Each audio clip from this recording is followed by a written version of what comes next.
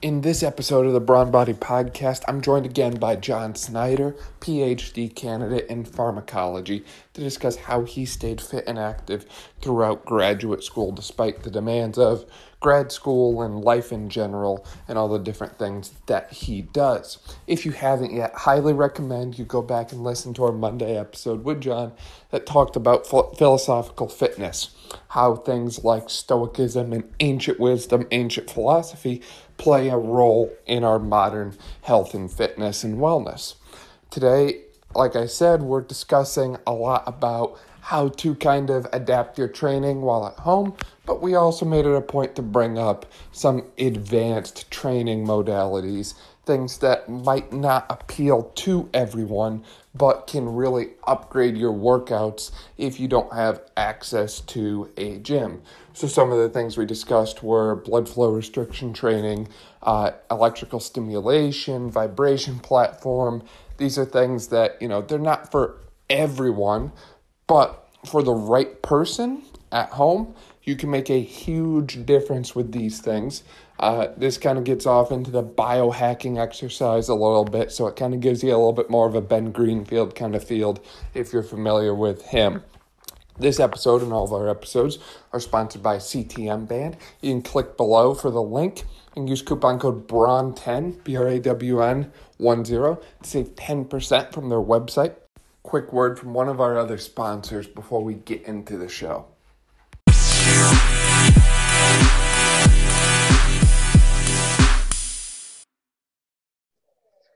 John, welcome back. Excited to have you again.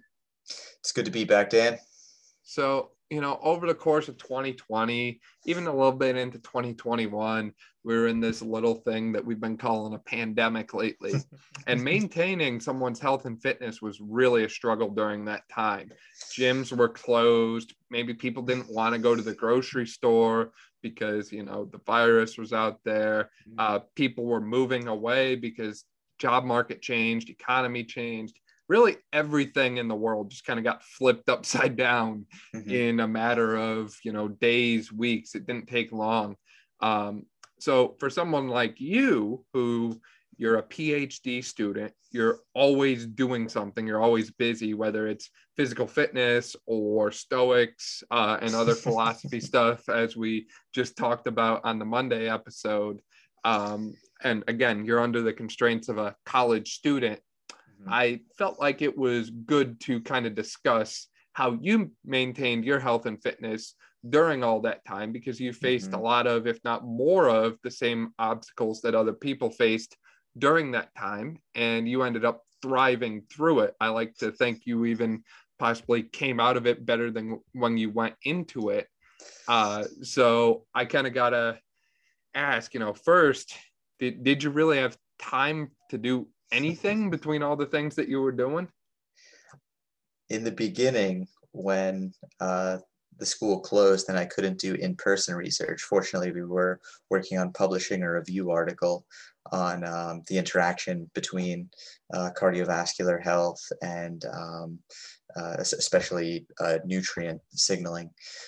So I worked on the review for the most part, and there actually was a decent bit of downtime while we were waiting to hear back from reviewers, or I was waiting for feedback on a version of the paper that I had recently sent around at first to sit down and think, what am I going to do without lifting? This is what I've been doing for the past 13 years.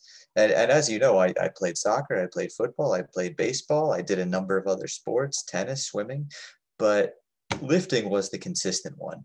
And it was by far the thing that I felt like I was good at and like I could be good at forever. So when I couldn't have that anymore, that was a tough period. That was when the obstacle, as we talked about in the Monday episode, was not enjoyable. It was tough.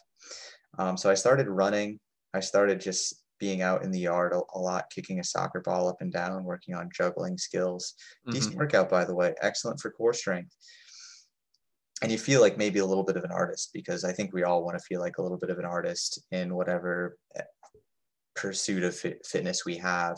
It's pretty obvious when you're watching the Olympics and you see the gymnastics. That's obviously an art form. but I hope that everybody can find something of artistic expression in the part of fitness that they're engaged in. So it started with running. And then when work opened back up into the summer, I took a bike in like we talked about. So now I have two fitness paradigms back into my life that I feel like are pretty good. I always avoided cardiovascular training because, you know, I get in 10,000 steps a day. And to be frank, it takes so much more time to do cardiovascular fitness than it does to do weightlifting.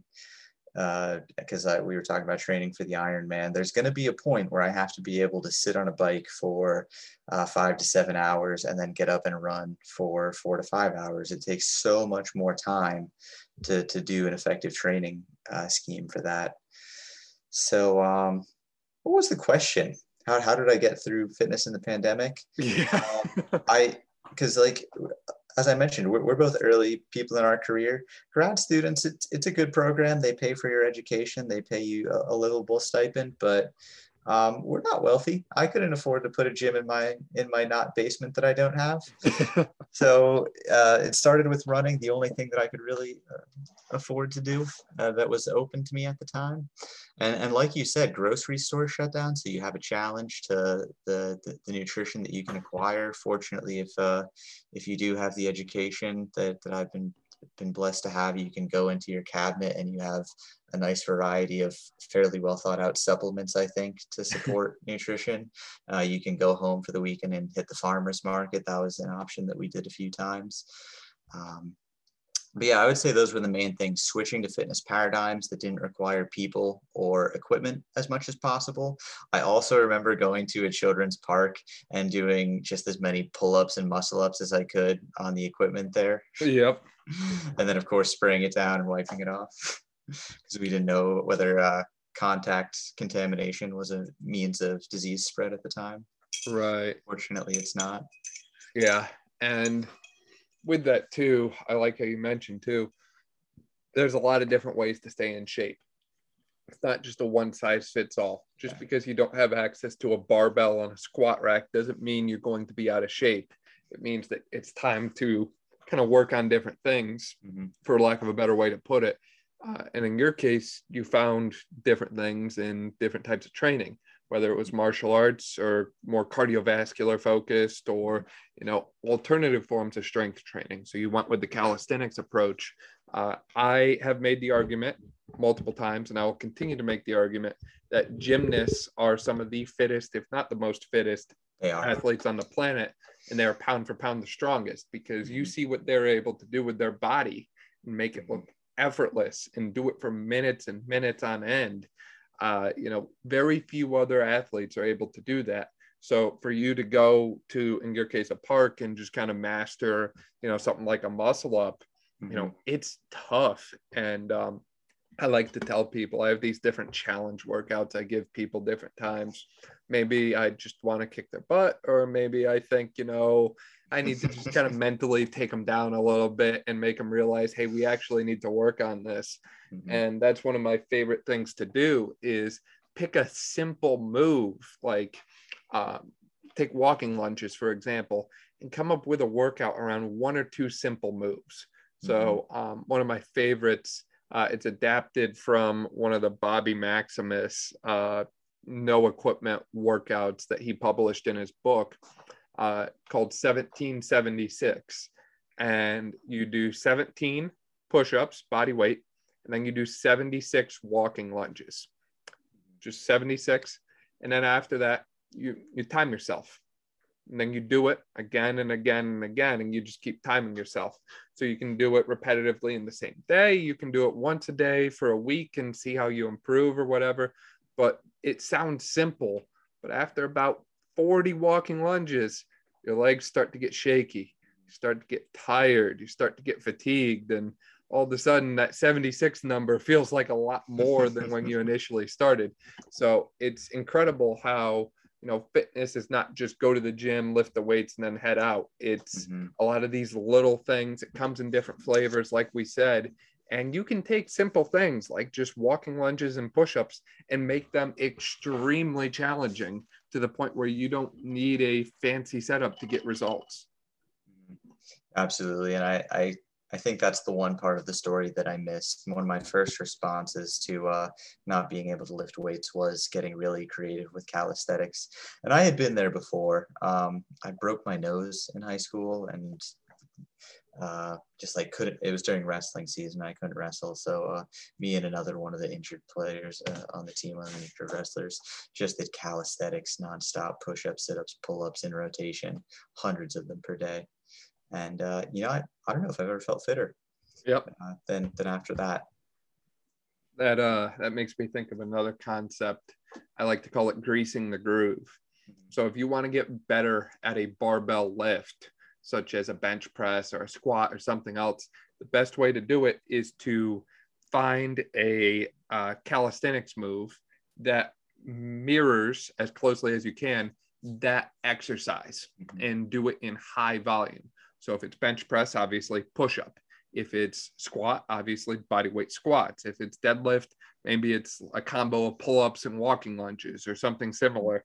Find something that mirrors that move and do about 10 of them throughout your day, every hour, 10 to 20. And you'll be amazed at the results you see just by breaking up, 150, 200 reps throughout your day, constantly keeping those muscles on, muscles activated, constantly what I like to call just turning the lights on, motor unit recruitment, movement pattern training. So a little bit of neuromuscular re-education. It's amazing how, again, simple things really carry over to big results. Yeah, I expect that you and I both get very excited about the neuromuscular connection and the different ways that you can look at that. One of the things that I so wish that I could incorporate into my PhD studies is the remodeling that occurs you know what the strength deficit is? It's the difference between how much strength a muscle group can develop under voluntary contraction and how much it can develop under involuntary contraction. And in a really well-trained athlete, the deficit will be very small. Right. But in someone who hasn't trained that particular movement, it'll be quite large. And it would be so cool to look at all the different molecular markers that change within a region as the strength deficit is shrinking. And it's very closely related to the things that you were just talking about, I expect. We're giving you all kinds of new research ideas here, huh? One day, I hope so. So we touched a little bit. Go ahead. So between the topic for today is maintaining fitness amongst grad school and COVID, which are certainly two challenges for fitness. Yeah. The grad school element of that, in addition to training for a very long time, you really get intimately familiar with the different training parameters that can be altered. Things like how much weight are you using, how many reps are you doing it for, how much time are you spending under tension, these sorts of things. And people who've trained for a long time know these things, whether it's from an intellectual perspective or they're just things that they are regularly incorporating into their daily routine. Explosivity is another important one, the rate at which you're moving through space with the weight. So COVID knocked out some of the capabilities there. So it knocked out explosivity because I can't do certain movements in my apartment without getting thrown out. It knocked out explosivity because I can't make as much noise when I do these movements. Not that you should be making a ton of noise. It knocked out there was a cap on weight. I only had 50 pounds to work with. There's only so much space that I can move in. So you have to get really creative in manipulating the other variables. The same is true with what we were talking about with calisthenics. Right. And those variables are limitless, kind of like you just touched on, is you can change the time under tension, like you talked about. And obviously moving slower leads to greater motor unit recruitment and muscle activation.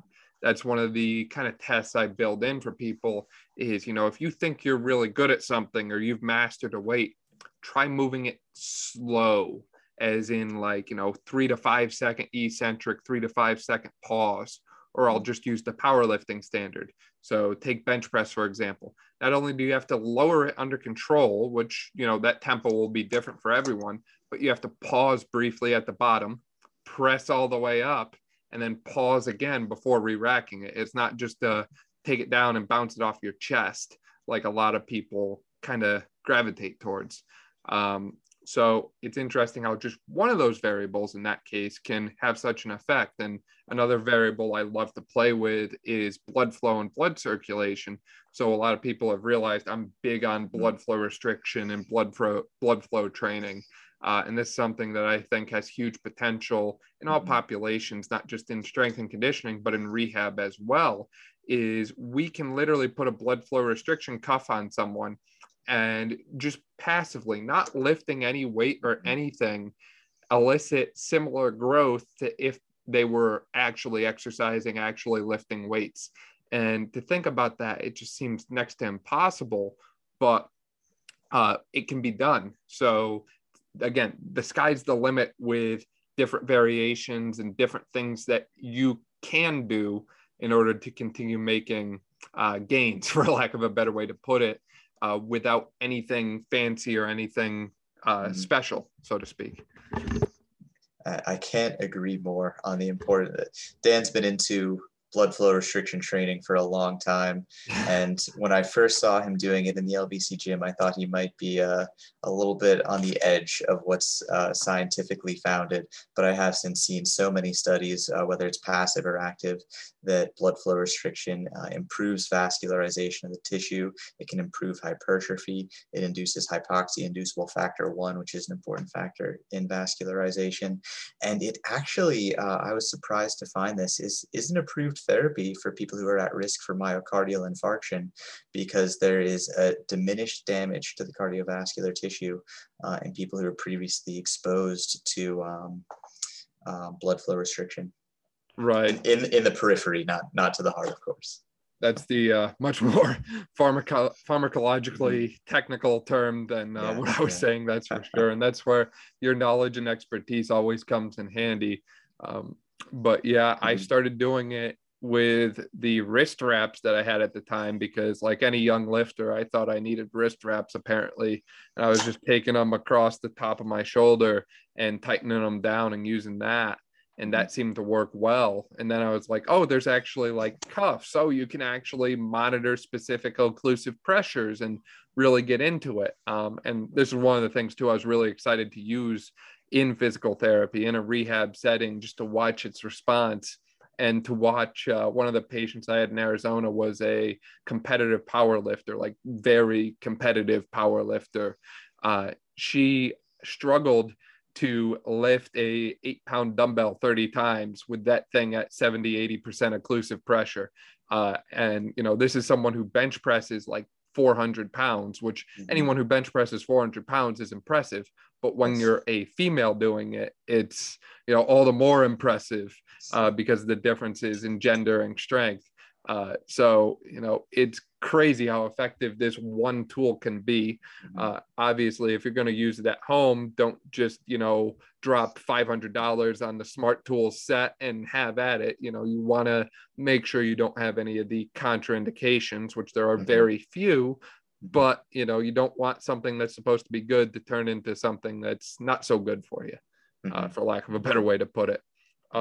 So, and that's something too that can have great tie over and carry over into cardiovascular function. There's a lot of tie-ins to trained athletes and what blood flow restriction training does for their cardiovascular function. There was a study, it was done a couple of years ago. I forget the exact title of it, but if you Google something like this, it'll certainly come up.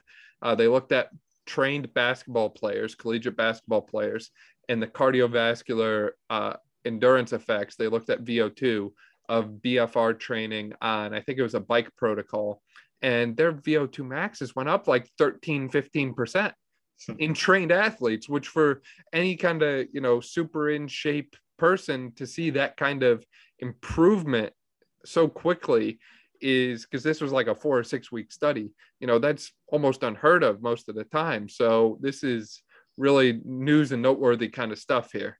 So yeah, that's definitely one of the benefits of, you know, the grad school programming, is you can really look at a study like that. So if you're going back to the recreational side of Like, so when I'm reading a paper for grad school, it's probably going to be about insulin secretion. But I do also read papers about what, for instance, blood flow restriction could do for my biking habit. So, but the benefit there is I would notice that difference in the population, and it is really tough to find a meaningful difference in a trained athlete population as compared to an untrained athlete population. And you can generally assume that the differences in trained athletes are going to be the same, but smaller, but there are exceptions to that as well. For sure. So kind of with that too, we're talking about maintaining health and fitness during the pandemic. And as we speak, there's talk of a new variant on the loose, and there's some rumors that things are going to lock down again, things are going to get worse again, that sort of thing. Hopefully none of that happens, but what are some ways that physical fitness could help deter adverse outcome from viral infection, or kind of help promote health and wellness and well-being in a population that might otherwise be at adverse risk? Mm-hmm.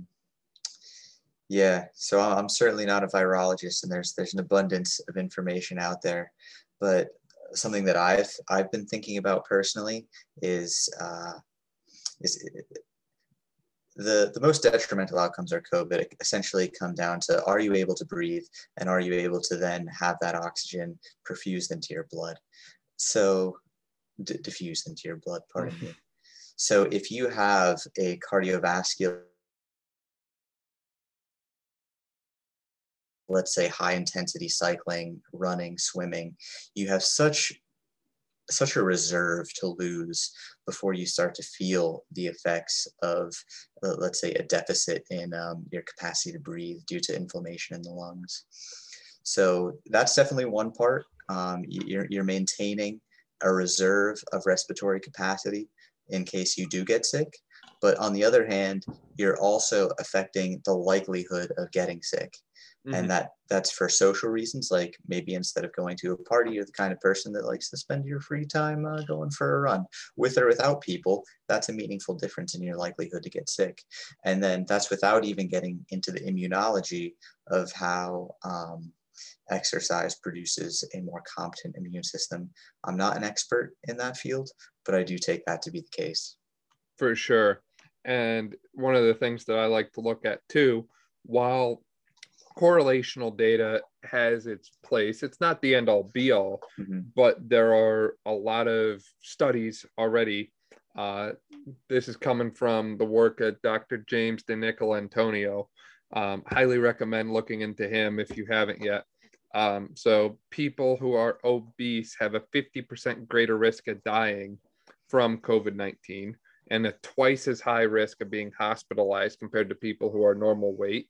And people with metabolic syndrome, which is a much higher number than you would think, have a 4.5 times more likely risk of ending up in the ICU, 4.7 times risk for requiring ventilation, and 3.4 times the risk of dying from COVID-19.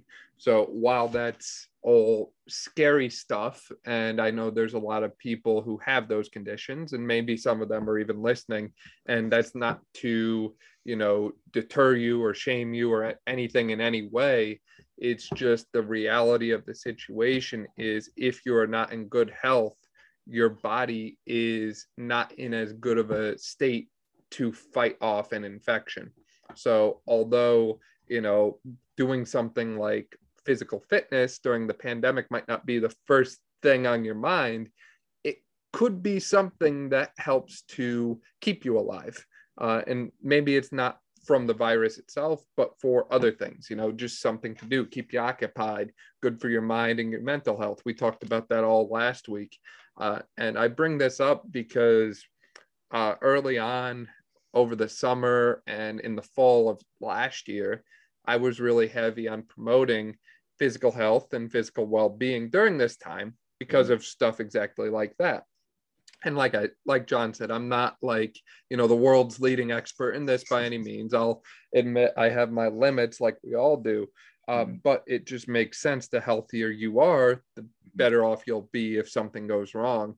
And the amount of pushback I had from people who were in either current or future healthcare roles, so, healthcare students, saying that, well, people shouldn't be working out right now because of, it's dangerous out there or something like that. And it's like, I could go to Walmart or Target and stand in line next to 100 people, no problem. But you're saying me going out for a walk is dangerous. So there's a lot of things that are perfectly safe to do that you could do in the comfort of your own home while watching Netflix. Exactly. So I bring that up because while we are talking about this in the context of the pandemic and how you stayed fit during it, a lot of people just forget to realize how important it is. And, if this is something that you really want to kind of, put the odds in your favor as much as you can, staying active and staying fit is a great way to do it. So I felt like that needed its place. And kind of Absolutely. with that too, you mentioned that you really got into running and cycling and other cardiovascular things, which for the most part, that's outdoors in the fresh open air. It's pretty low cost. I mean, running, you need a good pair of shoes. Biking, you need a bike. But outside of that, you don't need any thousands and thousands of dollars worth of equipment. You don't need, a monthly membership or anything like that. You just need a couple things and you're good to go. And you mentioned before that led into you kind of transitioning into the point where you're going to do an Ironman now. So it's interesting to me how something that you don't really expect to kind of take off like that. I'm guessing you probably just kind of started it like, well, I need something to do. I want to stay moving. I'll start with this. I'm sure you probably didn't expect to be doing an Ironman a year and a half later. Yeah, and it definitely comes back to trying to fit in fitness with being a grad student, because my commute to work had been previously by train. It's about a 25-minute train ride, but it takes 10 minutes to walk to the train station, then 10 minutes to walk to work on either end. So that's 45 minutes of time, and you know how precious time is in grad school. So it also takes me about 45 minutes to bike there as well. So now I'm hitting fitness in the period of time that was previously costing me money. And maybe I could read a paper or something on the train, but I wasn't getting work done during that period. Wasn't really getting much of anything done. I was usually wasting my time listening to podcasts. Know any good podcasts? I listened to a few good podcasts. They were educational and valuable. Helped me come up with some different ideas for fitness. Definitely not mine. I just really wish that there was some mechanism of podcast where I could find the motivation to pursue fitness. Because that is the problem. It's motivation. And I'm so happy that you do a motivational Monday, because the difference isn't whether people know this would help or not. It's whether they're motivated to do the work, as we say. Yeah, we talked all about that on Monday.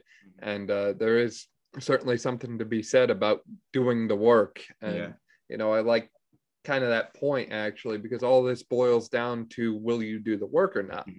I think everyone knows that exercise is good. And I think everyone knows that they can find things to exercise with, whether it's, at home, body weight, outside walking or running, or, YouTube, or, so many other things out there. I'm not going to list them all, but it's, they don't necessarily want to, because, and maybe you're more well-versed in the neurochemical and neurophysiological science than I am, but essentially there's these neurotransmitters, one of the most famous being dopamine, and dopamine tends to betray us. So we get a nice hit of dopamine every time we log into Facebook or Instagram or TikTok especially, and we see a new like or a new comment or a new follow. We get a little instant gratification, or we text someone that we really want to hear back from, and we're getting everything instantaneously. And all these things, they feel good. We live in a world of instant gratification, and they feel good because of the neurochemical response we get from it. And because of that, we don't really take as kindly to the things that give us delayed gratification anymore. We don't take as kindly to the things that cause us to suffer in the short term, like we talked about before, but help us in the long term. And I think it's just very difficult to get people to realize they need to do this, they'll benefit from it, but they won't see that benefit for 6 to 8 weeks. It's kind of like if Amazon Prime said, we'll deliver your order for free, but it'll be there in 2 months. Most people would not order off Amazon Prime if it took 2 months to get their order. So that's kind of my take on that. And maybe you have something different, or maybe you have something a little more advanced and technical than I do, because that's really the 30,000 foot overview from things, that's for sure. No, I think you hit the nail on the head. And some things do require a 30,000 foot overview. And speaking of that, if we go back to your point about the epidemiological studies about the association, yep. I want to make a point that I had thought of and I couldn't tie it into the last bit. You're good. So this became a political thing, and we should acknowledge that. And especially the obesity situation. And like Dan and I said, we're just trying to offer good health advice. There's no judgment here. I think something that dismotivated people from seeing fitness, exercise as a way to get through this pandemic in good health is the idea that perhaps they've tried exercising before to deal with a weight issue without perceived success. And I think that a key difference that's very pertinent to your note that this is an epidemiological study, a survey of the characteristics of people and the outcomes that they had, is that does not have the mechanistic depth to say, well, it wasn't obese people that had worse outcomes. It was people who were metabolically unhealthy. And I expect that there might have been a difference there, especially as it's important to note that not all obese people are metabolically unhealthy. And exercise, even if it doesn't help you lose weight, will help you become metabolically more healthy. That might realize itself in increased respiratory capacity, like we talked about. That might realize itself with increased insulin sensitivity or more healthy feeding timing throughout the day. So, and focusing on metabolic health is for a good reason less politicized than only thinking about this in terms of weight, because weight is too stigmatized, and what we're all after is health. I would have to agree with that. It is unfortunate it became so political, and I do like what you said about the focus on metabolic health. BMI never tells the full story. For example, I've been considered overweight before, and most people look at me and they're like, wait a second, you got like 7% body fat. How does that work? So it's not just height and weight, it's everything. And with that too, visceral fat rating is huge. Yes. Not just, body fat, but how much of that fat is deposited around your organs. Because I've seen people before that, I'm not going to use the term fat, but I'll say that they were a little bit heavier set than average, but their visceral fat ratings were extremely low. So it's like, in their case, that could just be their body composition and how they're designed. And they're perfectly healthy at that. On the topic of metabolic health, because this is something we've talked about extensively over the past several weeks and months. I had Dr. Stephan Hussey on at the start of the summer because he is one of the leading experts in this field, in my opinion.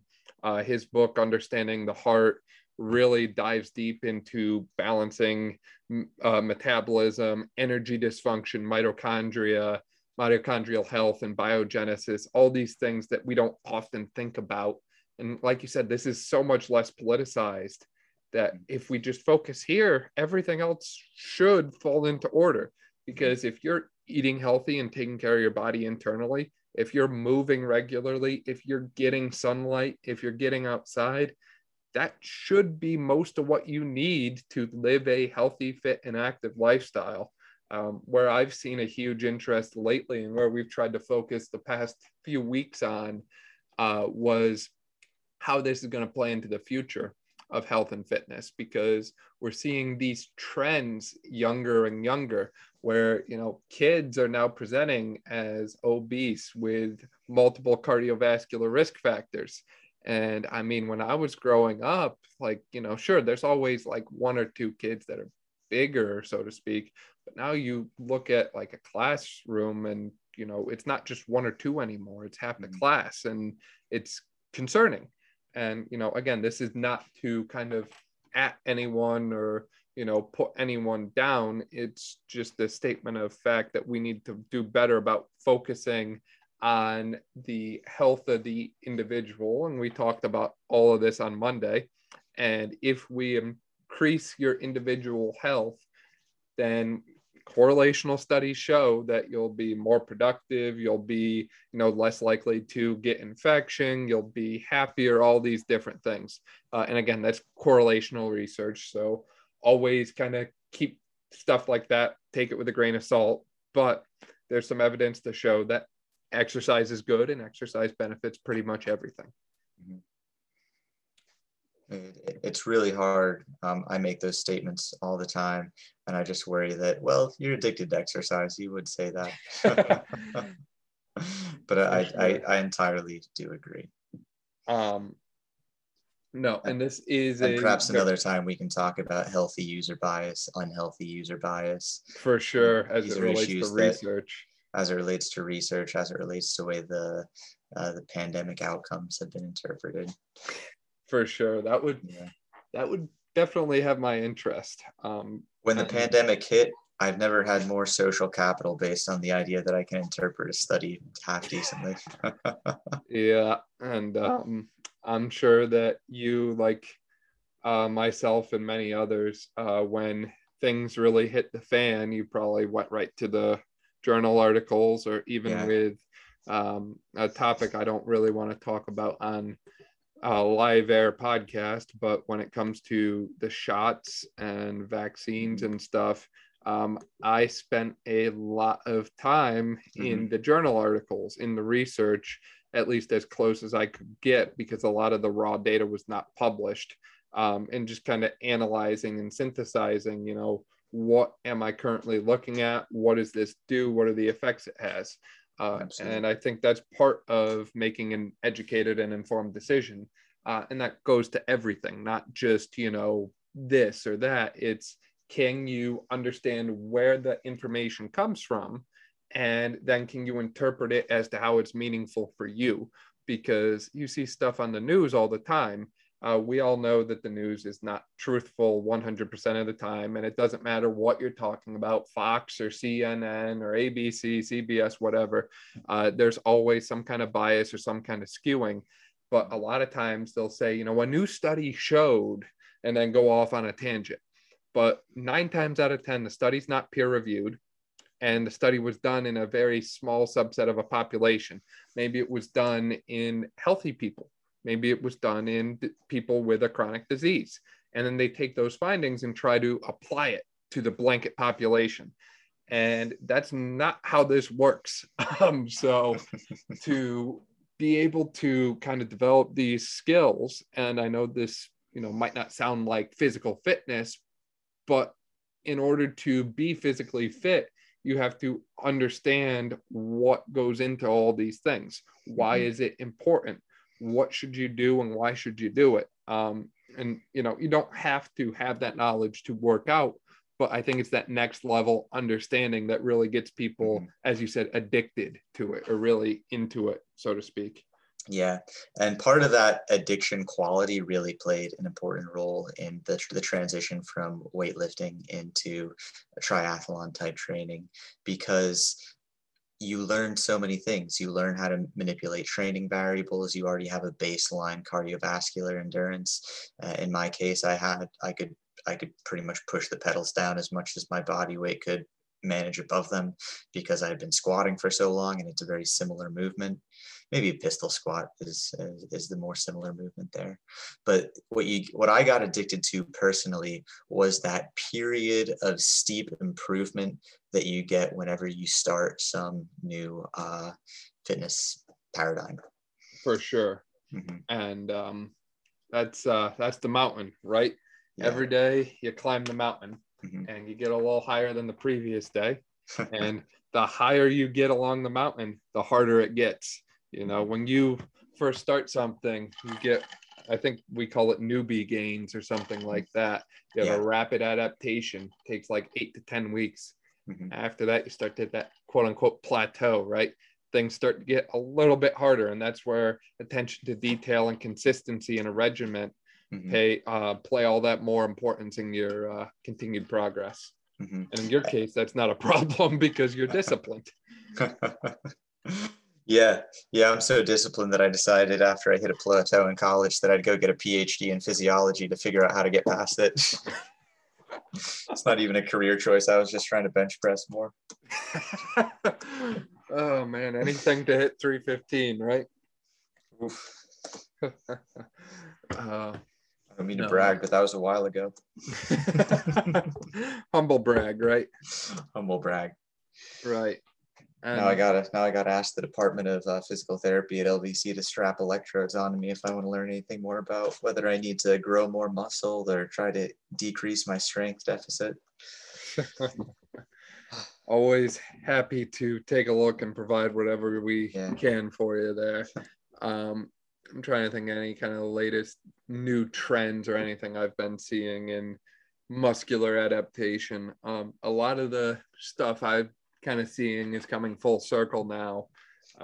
It does. So originally things started with, I'll say they started with E-stim from the Russians in their early Olympic days. And now we have that here in America.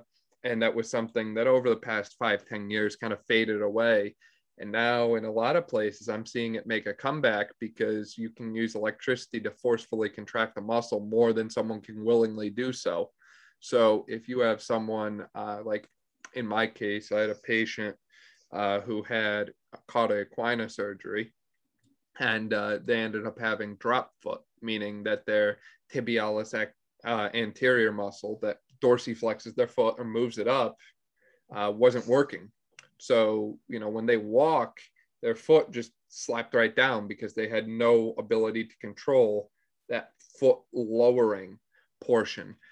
So to take electrical stimulation, put it on that muscle and turn the lights back on, sure, it doesn't feel good, but in a case of someone with something like a nerve pathology where you're just waiting for that nerve to heal, you don't want that nerve to heal and it get there and then have a muscle that's got almost nothing left in the tank. You want it to connect to something that will actually have some kind of impact and have some kind of result.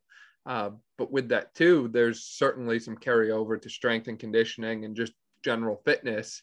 If you have one of these Russian E-stim units, I was able to slap the pads on my quads at one point, and I cranked it up until I stood up from a seat. And I have never felt such a forceful contraction in my life. I mean, it's downright painful. It is, and that's just with, pads and electricity. It's not like, any kind of weight or resistance or anything like that. So it's incredible how many different tools are out there. And we talked about BFR and we talked about different things like that. Ultimately just find the one that works for you. Absolutely. Everything. But whatever you do, don't Google Russian E-stim unit on Facebook Marketplace. I'm worried about what you'll find. Oh my gosh, yeah, for sure. Or for a while there, the Biohackers Handbook and some of the different biohackers are big on vibration platforms. So when you're exercising, doing squats or push-ups, your hands or your feet are vibrating. That one on Facebook Marketplace, anything along the lines of vibration, could lead to some interesting results as well. So definitely be careful. And I would not recommend buying an electrical stimulation unit for home because there's thousands and thousands of dollars. And frankly, you can get just as good results with other stuff, but they're cool tools and cool things that I tell people you got to try it at least once just to see what it feels like. Don't buy it though, because when you feel how painful it is, you quickly realize you wouldn't want to do this as a training paradigm. Same thing with BFR. The people who benefit the most are usually the ones that can't tolerate it because it is intense. And I've had people tell me different times before, like, I look at the videos of me doing some of the stuff and they're like, your arms look like they're pale Like it looks like you're losing coloration in your skin. And I'm like, you really have to crank it down because you need high occlusive pressure. Like you are literally occluding blood flow. So definitely not for the faint of heart. Same with your Ironman training though, right? It takes a special kind of person to be able to swim, 2.1 miles, bike over 100, and then run a full marathon? 2.4 miles swimming. I think it's 132 biking, and then a marathon running. And I might be just off there because I think we're doing the Peasant Man, which is a non-Ironman sponsored Ironman style race. Gotcha. In the Finger Lakes, so it'll be nice and cold in the water as well. And yeah, it might be a little bit unfortunate that we get on these tangents of interventions that are really only for people who are either crazy about fitness, for like they want to learn about their own bodies, or for people who can make a career off of achieving a certain level of fitness. Whereas if we go back to the what should somebody in grad school be doing, or what should somebody be doing so that they can make it through the pandemic with sanity and health, they're two very different questions. Because to make it through grad school, you want to work out to such an extent that you can sleep well at night. It's a stressful experience, and getting a good night's sleep will be well aided by having good exercise principles. And the same for getting through COVID. You just want to be exercising to have maybe 75% of what is humanly achievable through exercise in terms of what you're doing to your cardiovascular system. For sure. But if you are curious, do shock yourself to see how hard your muscle can contract. Always. Like you said, start with the basic stuff. Are you sleeping enough? Are you eating right? Are you moving? Are you doing some kind of exercise? And then when you start to get into that, what we call addiction phase, which I will admit I may or may not be in, then you can start playing around with all the cool toys and get a little lost in the weeds sometimes, as I like to do. Definitely lost in the weeds, but hopefully lost in the weeds as a sort of a scholar athlete, because we're making notes of the differences of what we were doing before and after these interventions. We're certainly keeping memories of how it felt and what seems like it has changed, because there is a lot of garbage out there and you want to avoid it, especially in the supplement supplement domain, which we'll talk about another time. Yes, we will. That is on our list. So kind of with that too, I'm glad you kind of reined me in and brought me back there. Last thing I'll mention, and then I'll turn it over to John for any closing thoughts on the thought of, for college, for people at home, for people who don't want to go to the gym, don't feel safe, whatever. If you want to kind of sum up everything into a couple lines: eat real food, get 7 to 9 hours of sleep every night, get outside, move every hour. And when it comes to exercise, if you're going to do one thing for cardiovascular health, for physical strength, then do sprint intervals. Just do some kind of speed up, slow down every day. If you need something simple, easy, and just want the bare minimum, go outside and speed up, slow down, sprint up a hill, walk down, whatever. Just keep it simple. That's my advice to you. Any other thoughts, John? Could we share my email as a resource for people who want to talk more about this? Oh, because yes. we covered just a couple of political topics here in a way that I think was moderate and informational and will hopefully lead to people having better health. But I'd like to be able to follow up if anybody does have questions with citations and references. For sure. So your email, let me double check. It was, you want the Drexel one or you want the Gmail? Give them my Gmail. All right. Well, I just got this from you like literally 2 minutes ago. Well, maybe a little more than that, but it was it J Snyder 61? Snyder John 61 at gmail.com. Right. And with that too, you all know that you can find me at brawnbodytraining@gmail.com. So I am happy to share citations or a lot of the stuff, especially the stuff from James DeNicola Antonio, comes from his book. So he has a book, what was it? I want to say it was The Immunity Fix or something like that, that he published last year. Highly recommend reading that book. A lot of citations, a lot of good information in there. So sometimes I will cite things from studies, but the studies were mentioned in a book. And, find the book, you'll find the original studies in the end. So, but no, that's a great thought there. So with that, John, thank you so much for your time. Thanks for trying to keep me on focus, because sometimes I'm kind of like a bull in a china shop. And thank you, as always, for your insight and knowledge, because you certainly have a way of synthesizing information, and that is something that I think we could all be better about, myself included. So really appreciate your time, man. Thank you so much, Dan. It was a pleasure to be here. I look forward to our supplement conversation in the future. For sure. All right. And for those listening, thank you as always. Make sure you like, subscribe, and follow on social media. And please don't hesitate to reach out to either John or myself with any questions, comments, concerns, or complaints that you might have. Have a good one.